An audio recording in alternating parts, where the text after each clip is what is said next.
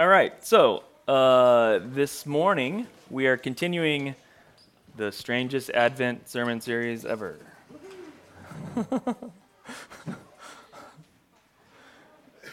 Deuteronomy and Jesus. This is good. I think this is a great Advent series. Yeah, where have you been? We never left.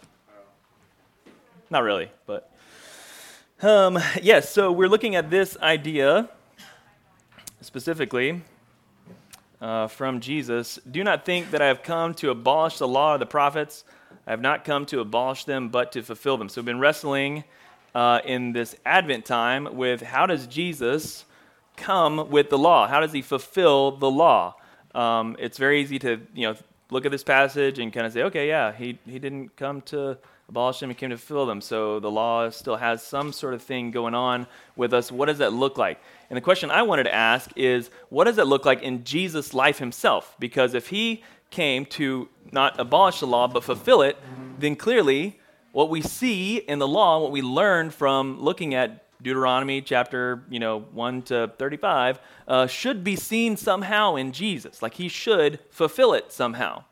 And I think what we've made clear from kind of walking through this a piece at a time is that Jesus does indeed embody what the Spirit of the law is trying to say, right? This is about our hearts. This isn't about just following a list of rules. This is about who we are as a people made in God's image. And so how does Jesus come to fulfill the law and not abolish it? What does that look like? Today, we are kind of actually working an outline through the Ten Commandments is kind of how I've been going.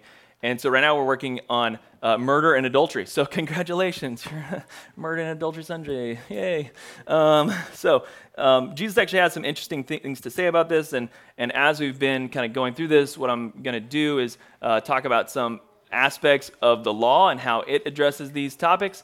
I'm going to address how Jesus addresses these topics and then walk through how we can then walk in light of how Jesus fulfilled these things in our lives. So before we do that, let's go ahead and pray.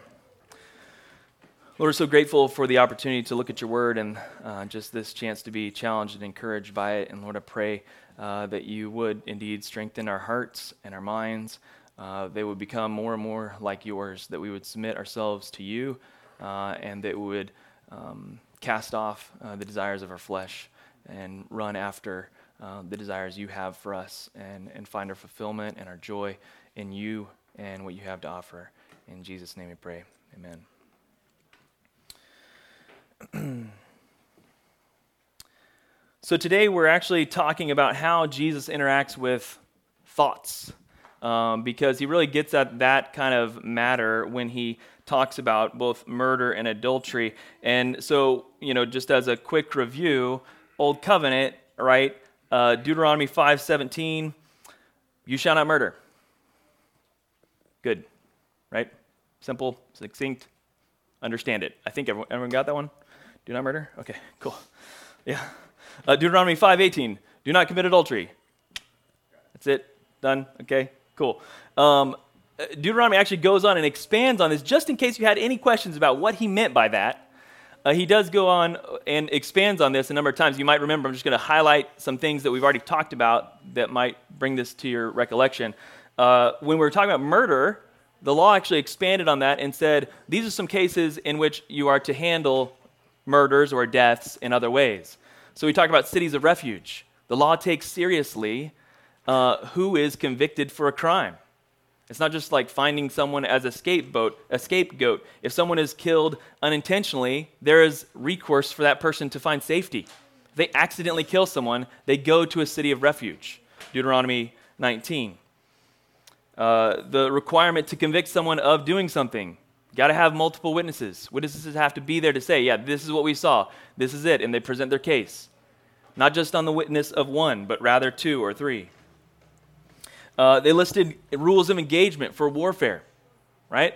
There's death and dying in war. And what does that look like? Deuteronomy expands on that. And Deuteronomy chapter 20 gives us rules of engagement for warfare. Even gives us rules for unsolved murders, right? You remember this? If someone dies outside the city gate, what are we to do with that? Well, whose city was he closest to? Let's repent before God as a people and say, this is sad. This is horrible that this happened in our midst. Someone in our midst has committed this, and for this we will make a sacrifice. We see him expand in a similar way on adultery and what constitutes adultery and what does not. Gives us determination rules for finding who's at fault in certain circumstances, whether it happened outside the city gate, whether it happened inside the city gate, all these sorts of things, walking through. When is it a place where we are saying, yeah, that is adultery, and we need to judge for it? The law takes very seriously these commands. Says, okay, how are we going to determine that this is what happened and this is who did it, and now we will convict? Is very clear on that. And so, what is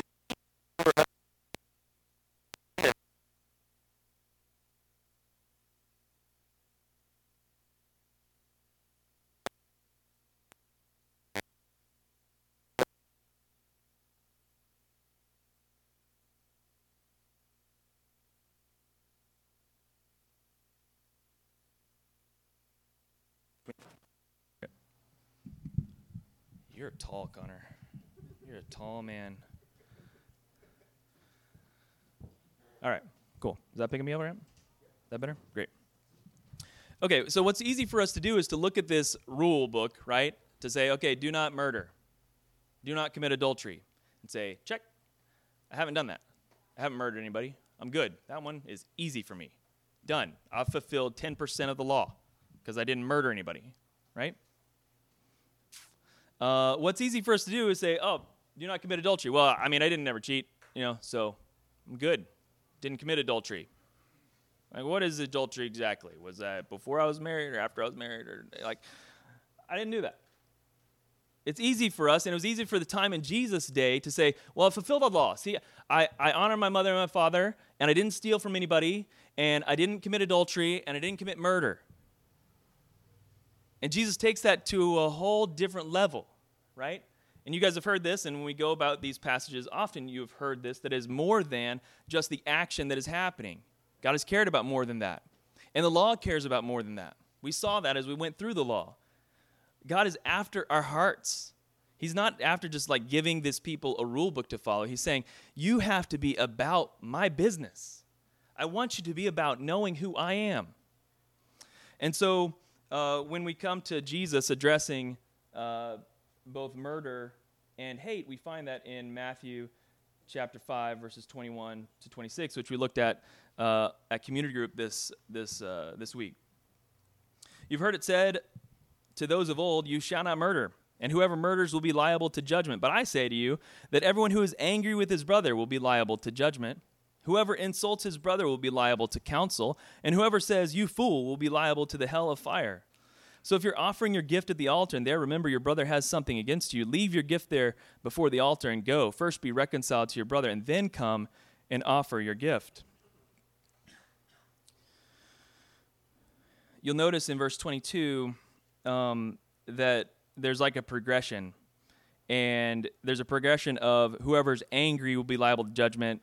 Whoever's insults his brother, that his words actually come out, right? You'll be liable to a counsel. And whoever says, you fool, will be liable to hell. Now, what we shouldn't interpret from that, that's really small, sorry.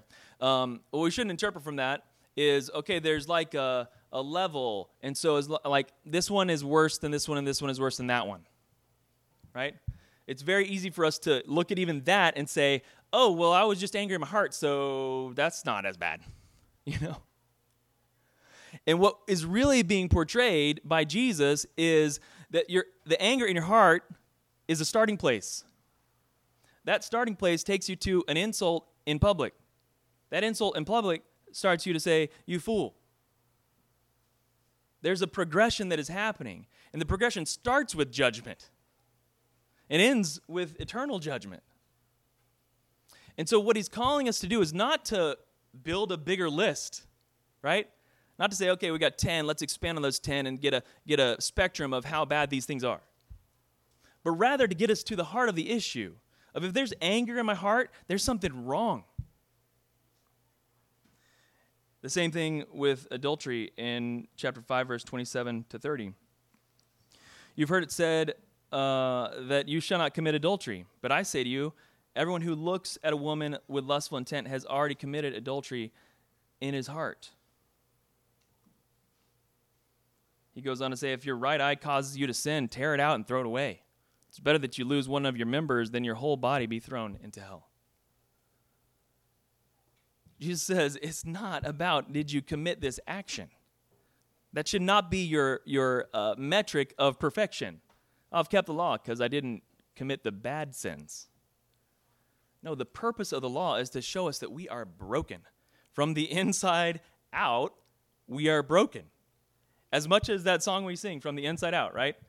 Like, we needed from the inside out to happen to us because inside was broken. And so what Jesus is getting at here with both of these statements is that it's not just about this resulting action that is condemned by even unbelievers and believers. It's about where that action started from. It's about what are we allowing to fester inside of our hearts that eventually spills out into these actions that we should first be concerned with. And so what else does Jesus say about thoughts? First of all, we should know that if we're seeking to follow Jesus, Jesus knows more than our actions. Jesus knows our thoughts. I mean, think about that. It's very easy to be like, okay, didn't let that out, so I'm good. But Matthew 9:4, Jesus, knowing their thoughts, said, why do you think evil in your hearts? Matthew 12:25, knowing their thoughts, he said to them, every kingdom divided against itself is laid waste, and no city or house divided against itself will stand. Luke 6:8, but he knew their thoughts, and he said to the man with the withered hand, come and stand here, and he rose and stood there. This is Jesus. Jesus knew the thoughts of the people he was walking around with. How much more so does God know our thoughts, even now? So if our standard is just sitting at, have we committed some action, we have to check ourselves and say, where does that action come from? Where does it start?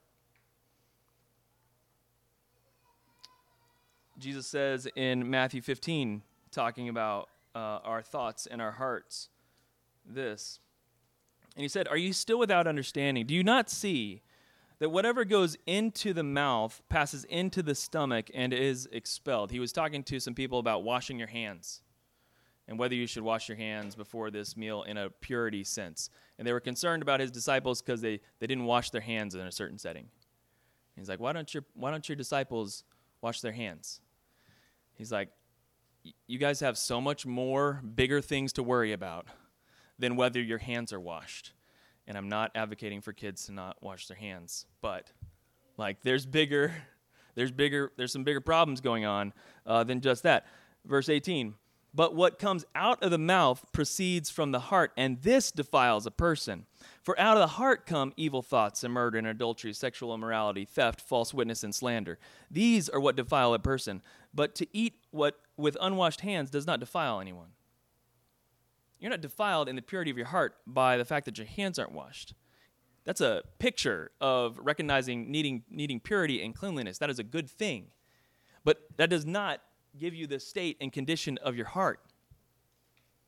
What defiles a person is that which is coming out of a person. And where does that start? But in your heart. Out of your heart comes theft and lies and slanders. And so Jesus is challenging us to understand what is happening, not just on the exterior of us, but rather inside of us. To battle with what is inside rather than just the actions that come out of us. We can see this in the greatest commandment, Matthew 22:37-40. They came and asked him, which of the commandments is the greatest commandment? Which one of these? If this is the law, what are the greatest of the laws? And Jesus sums it up very quickly. You shall love the Lord your God with all your heart, with all your soul, and with all your mind. This is the great and first commandment, and the second is like it. You shall love your neighbor as yourself. On these two commandments depend all the law and the prophets. Jesus is challenging us. where is your heart? Is your heart for the Lord, or is your heart for yourself? If your heart is for the Lord, then your heart will also be for your neighbor. You'll fulfill both commands, actually. If you are so desirous with all your heart and all your soul and all your mind to love the Lord your God, guess what the Lord your God does? He pours out blessing on the people and children that he has made. And so you will fulfill the second commandment. You shall love your neighbor as yourself. Jesus desires to challenge us from looking at a set of laws and saying, I haven't committed those big ones, so I'm doing okay. To see the real need that we have for the gospel, and that, that big sin, well, it's in me. And I need to guard myself against it, lest I fall. So what is at stake? Why is it important to think and fight at the level of thoughts? I was reminded this morning of James 1:13-15, which says, "Let no one say when he's tempted, I'm being tempted by God.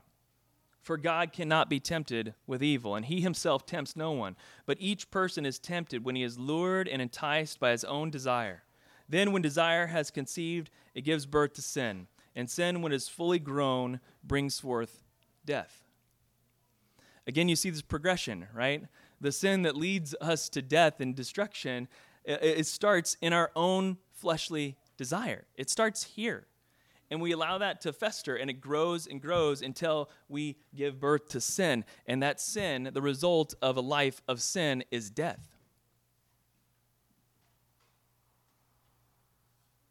Like, legally, by the law, that is also true, and also consequentially by actions, that is true.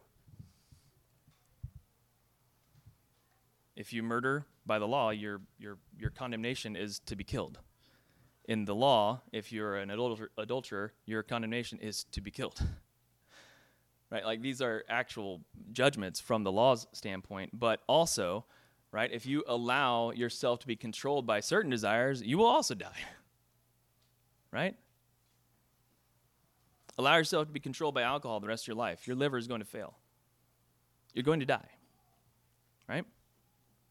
Allow yourself to be controlled by sugar so much that you become diabetic. Like, these things, the more we just walk in sin, right?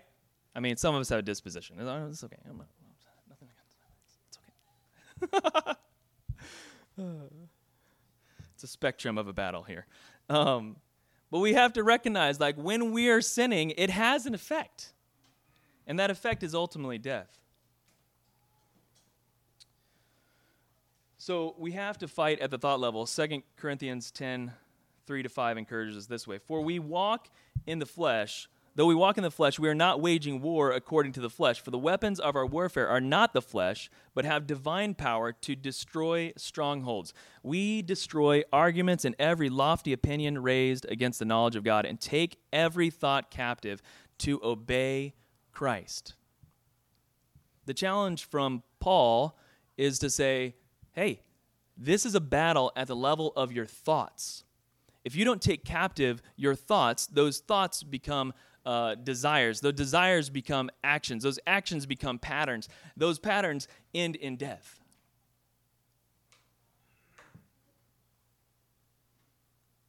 And so we seek to take captive every thought that stands against the will of Christ, to destroy these strongholds that are in our lives and make them obedient to Jesus.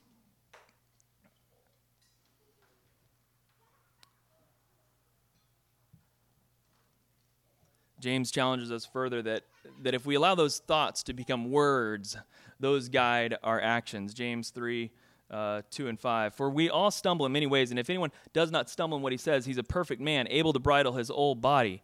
If we put bits in the mouths of horses, they will obey us. We guide their whole bodies as well. Look at ships. They are so large and are driven by strong winds. They are guided by a very small rudder wherever the will of the pilot goes. So also the tongue is a small member, yet it boasts of great things.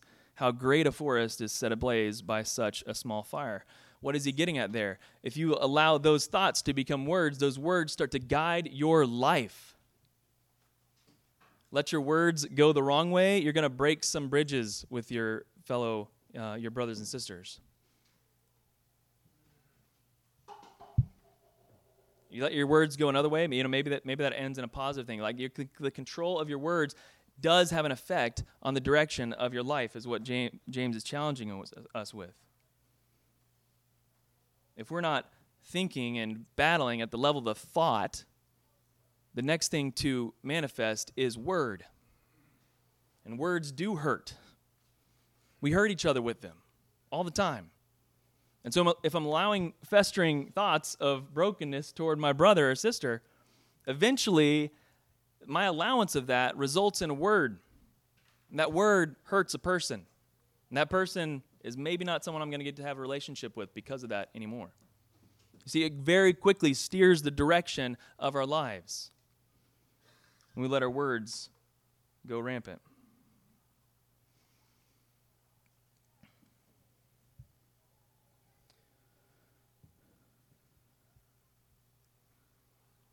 It can be very easy, again, to just come down to a list and say, okay, I haven't done these big things, so I'm good.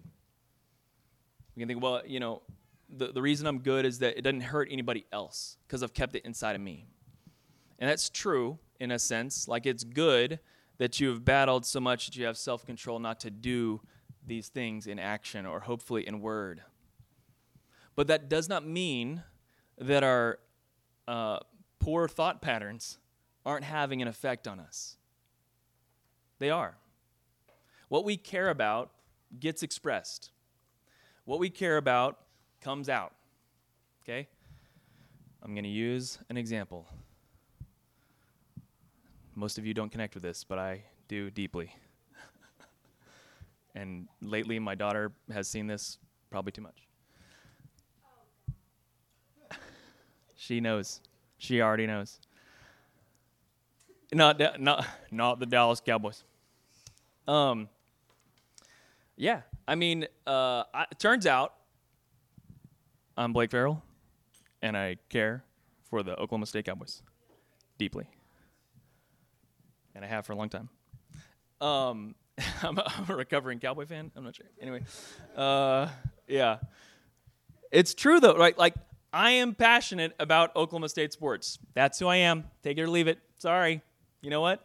And when a big game happens in a season you didn't expect to be good, okay, you get really excited. And when it doesn't go your way, you get excited in the wrong direction. Okay, I think, Christy, I think I've improved a little at holding some in. I don't know. I think I've become a little, I think the kids have helped me, the presence of kids have helped me not be so crazy, but I'm pretty crazy. I mean, literally, like, emotions go wild in me when we're losing a football game. That's stupid, isn't it? It's dumb. It's dumb, but I cannot, I don't know what to do about that. I can't. Pray. Yeah, exactly. Need to pray. Exactly. What you care about gets expressed. It's just the reality, right? Like, what you care about gets expressed. And so it reminded me of the body of Christ, right? Okay, so 1 Corinthians 12:26. If one member suffers, all suffer together. A lot of Cowboys suffered yesterday. We all suffered together. Okay. If one member is honored, all rejoice together. We're a body. As much as we like to be individuals and all that stuff, this group of people is committed to one another. We love each other. We would die for each other. I can say that confidently. Okay? When one of us is hurting, others hurt. When one of us is rejoicing, others rejoice. We are connected. We are not separate.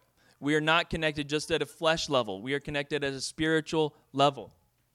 And it can be very challenging to say, okay, if I haven't done these bad things, then no big deal, because I'm just keeping these thoughts inside. Okay, I'm not saying it's not a good thing to have fought those battles and won. But if we just let our thoughts be bad. There's still a battle to fight. And we need to fight it.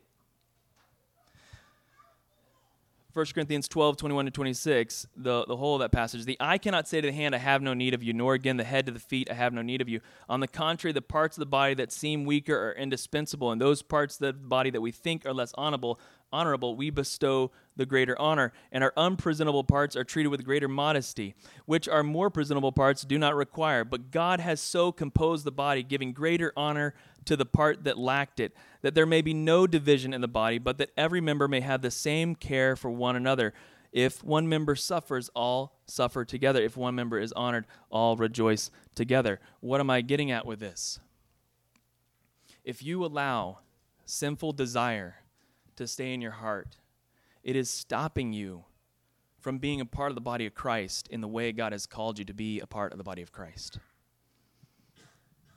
There's a progression in your sanctification and coming closer to Jesus that looks like this. Used to, before you became a believer, hopefully this is like something that's changing in you, and it is in me too. You'd have a sinful thought, and that sinful thought will lead to a sinful action. Right? You're like, oh, I want this. I'm going to go get it because I can have what I want because I'm a human and I get what I want. That's what I do.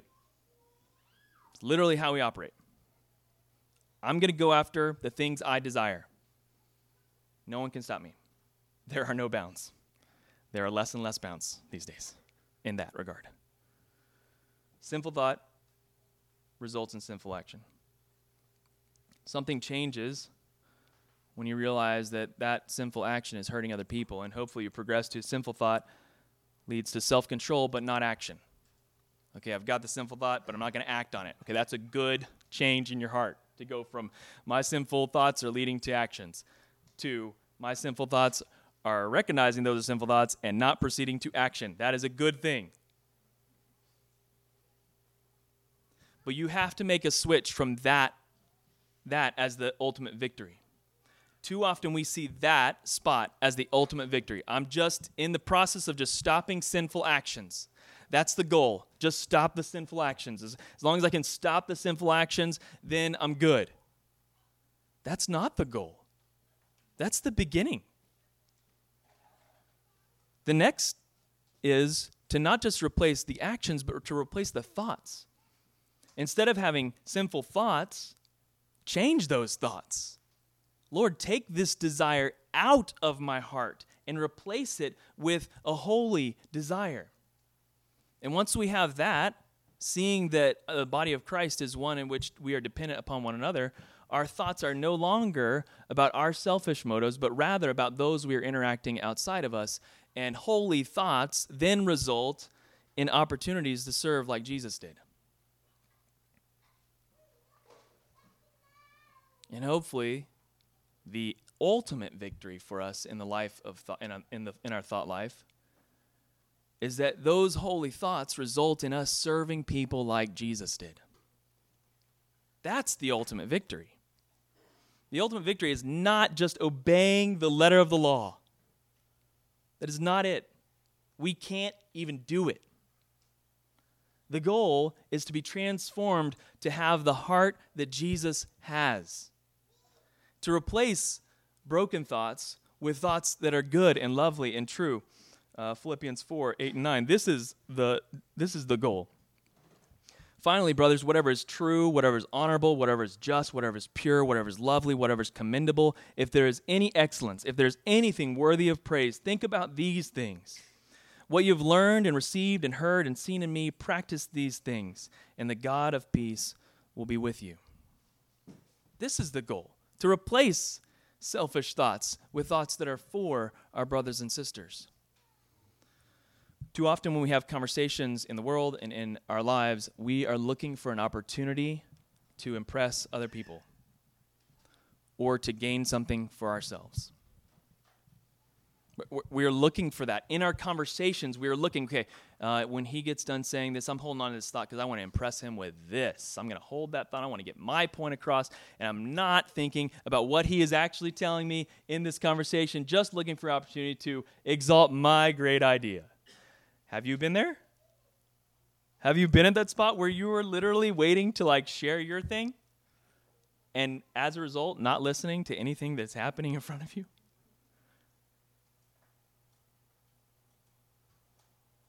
If you flip that and start thinking about what is actually being said and being there with your brother and sister, then you get to serve that person like Jesus. Hear them truly, right? We have to take captive the thoughts and submit them to Christ.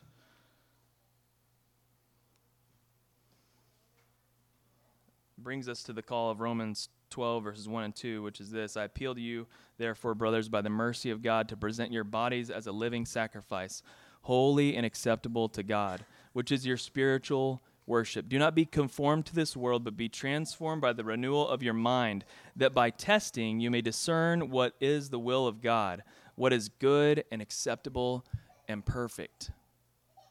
The challenge of Jesus with our thoughts is to take them captive and obedient to the character of Christ. Put on the mind of Christ, rejecting your fleshly mind that is seeking out sin, rather seeking the sacrificial love of Jesus.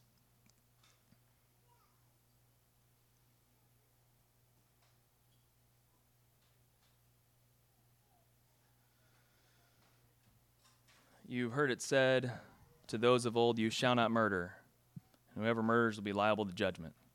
I say to you, everyone who is angry with his brother will be liable to judgment.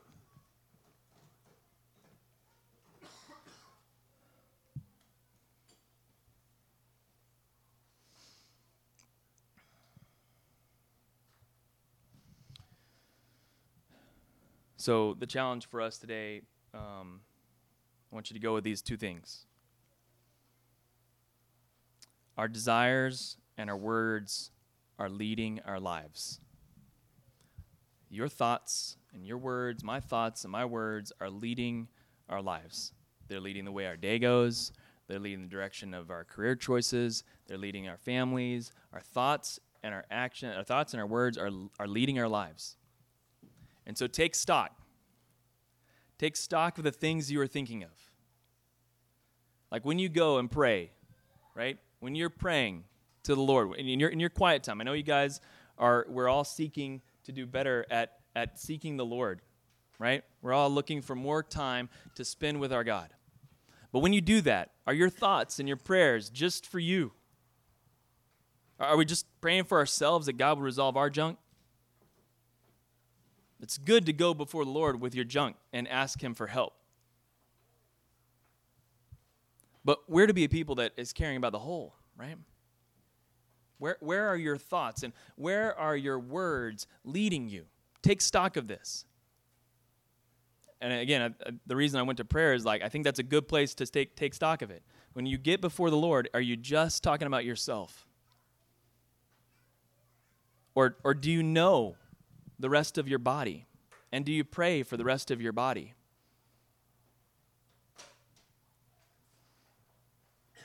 We have to take stock of our desires and our words and our actions and say, where are those things leading us? Because they are taking us somewhere. And if you reflect for enough time, you will start to see the direction that it will go.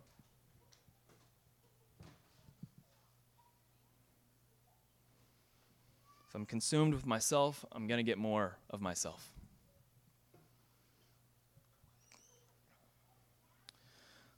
Our desires and our words lead our lives. Be sure you know where you're going. Second, the good news of Jesus is that He wants to change our hearts, not just our actions. The good news of Jesus is that He has the power to change our hearts and not just our actions.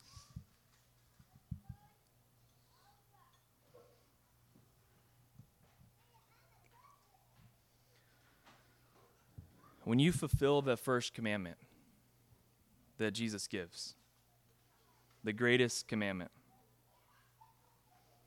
you shall love the Lord your God with all your heart, with all your soul, with all your mind. When you consider all that God has done for you, right? think about all he did for Israel that we've just spent since April. We only started Deuteronomy in April. We got through Deuteronomy between April and November. That was pretty impressive. But think about all the things God did for the people of Israel. Like, if you consider all that God has done for you and what Christ has done for you, and if your mind is on those things rather than things of this world, it will change you. The good news of Christ is that he wants his character and his nature and his being to change you. He wants it to live inside of you. He wants you to become like him.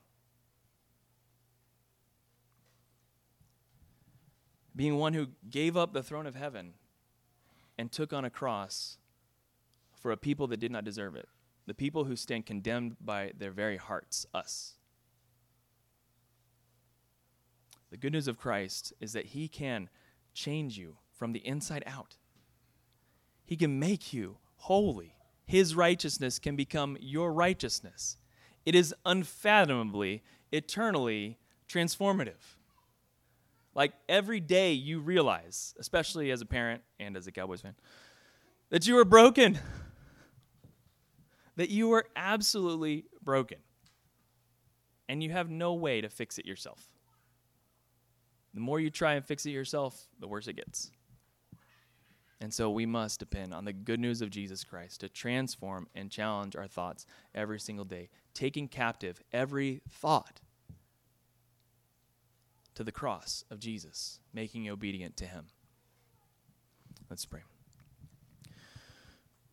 God, we're so grateful that you care about who we are. You're not giving us some rule book to follow. When it says you have not abolished the law, but have fulfilled it,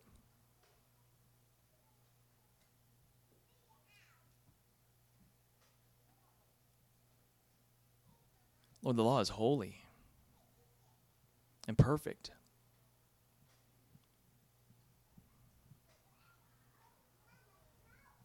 And you've called us to that, God.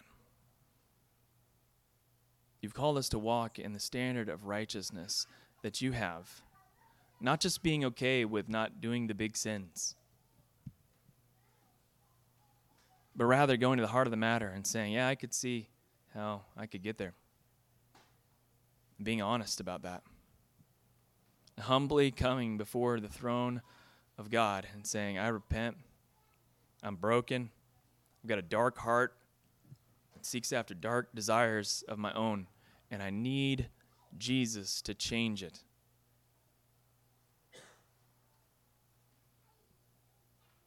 So, God, challenge us each to take stock of our thoughts, of our words, and make sure the direction that it's leading us is the direction you would have for us.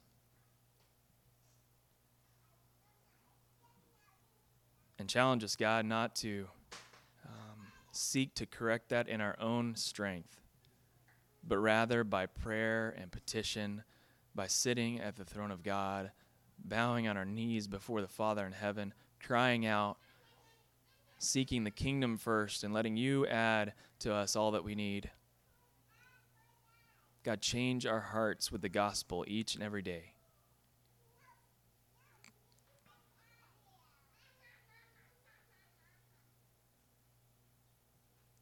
Lord, we're not worthy.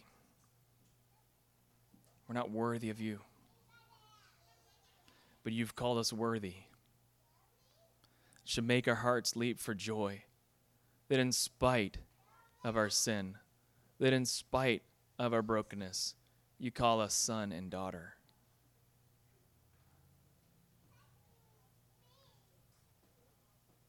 Lord, pray the gospel truth would guide our thoughts, would guide our words, would guide our actions, that we might build up and strengthen each other, that we might share this good news with those around us, that we might serve this world like Jesus did, in sacrificial love, regardless of who deserves it or not. but simply out of obedience to what Christ has done for us. And it's in his name we pray. Amen.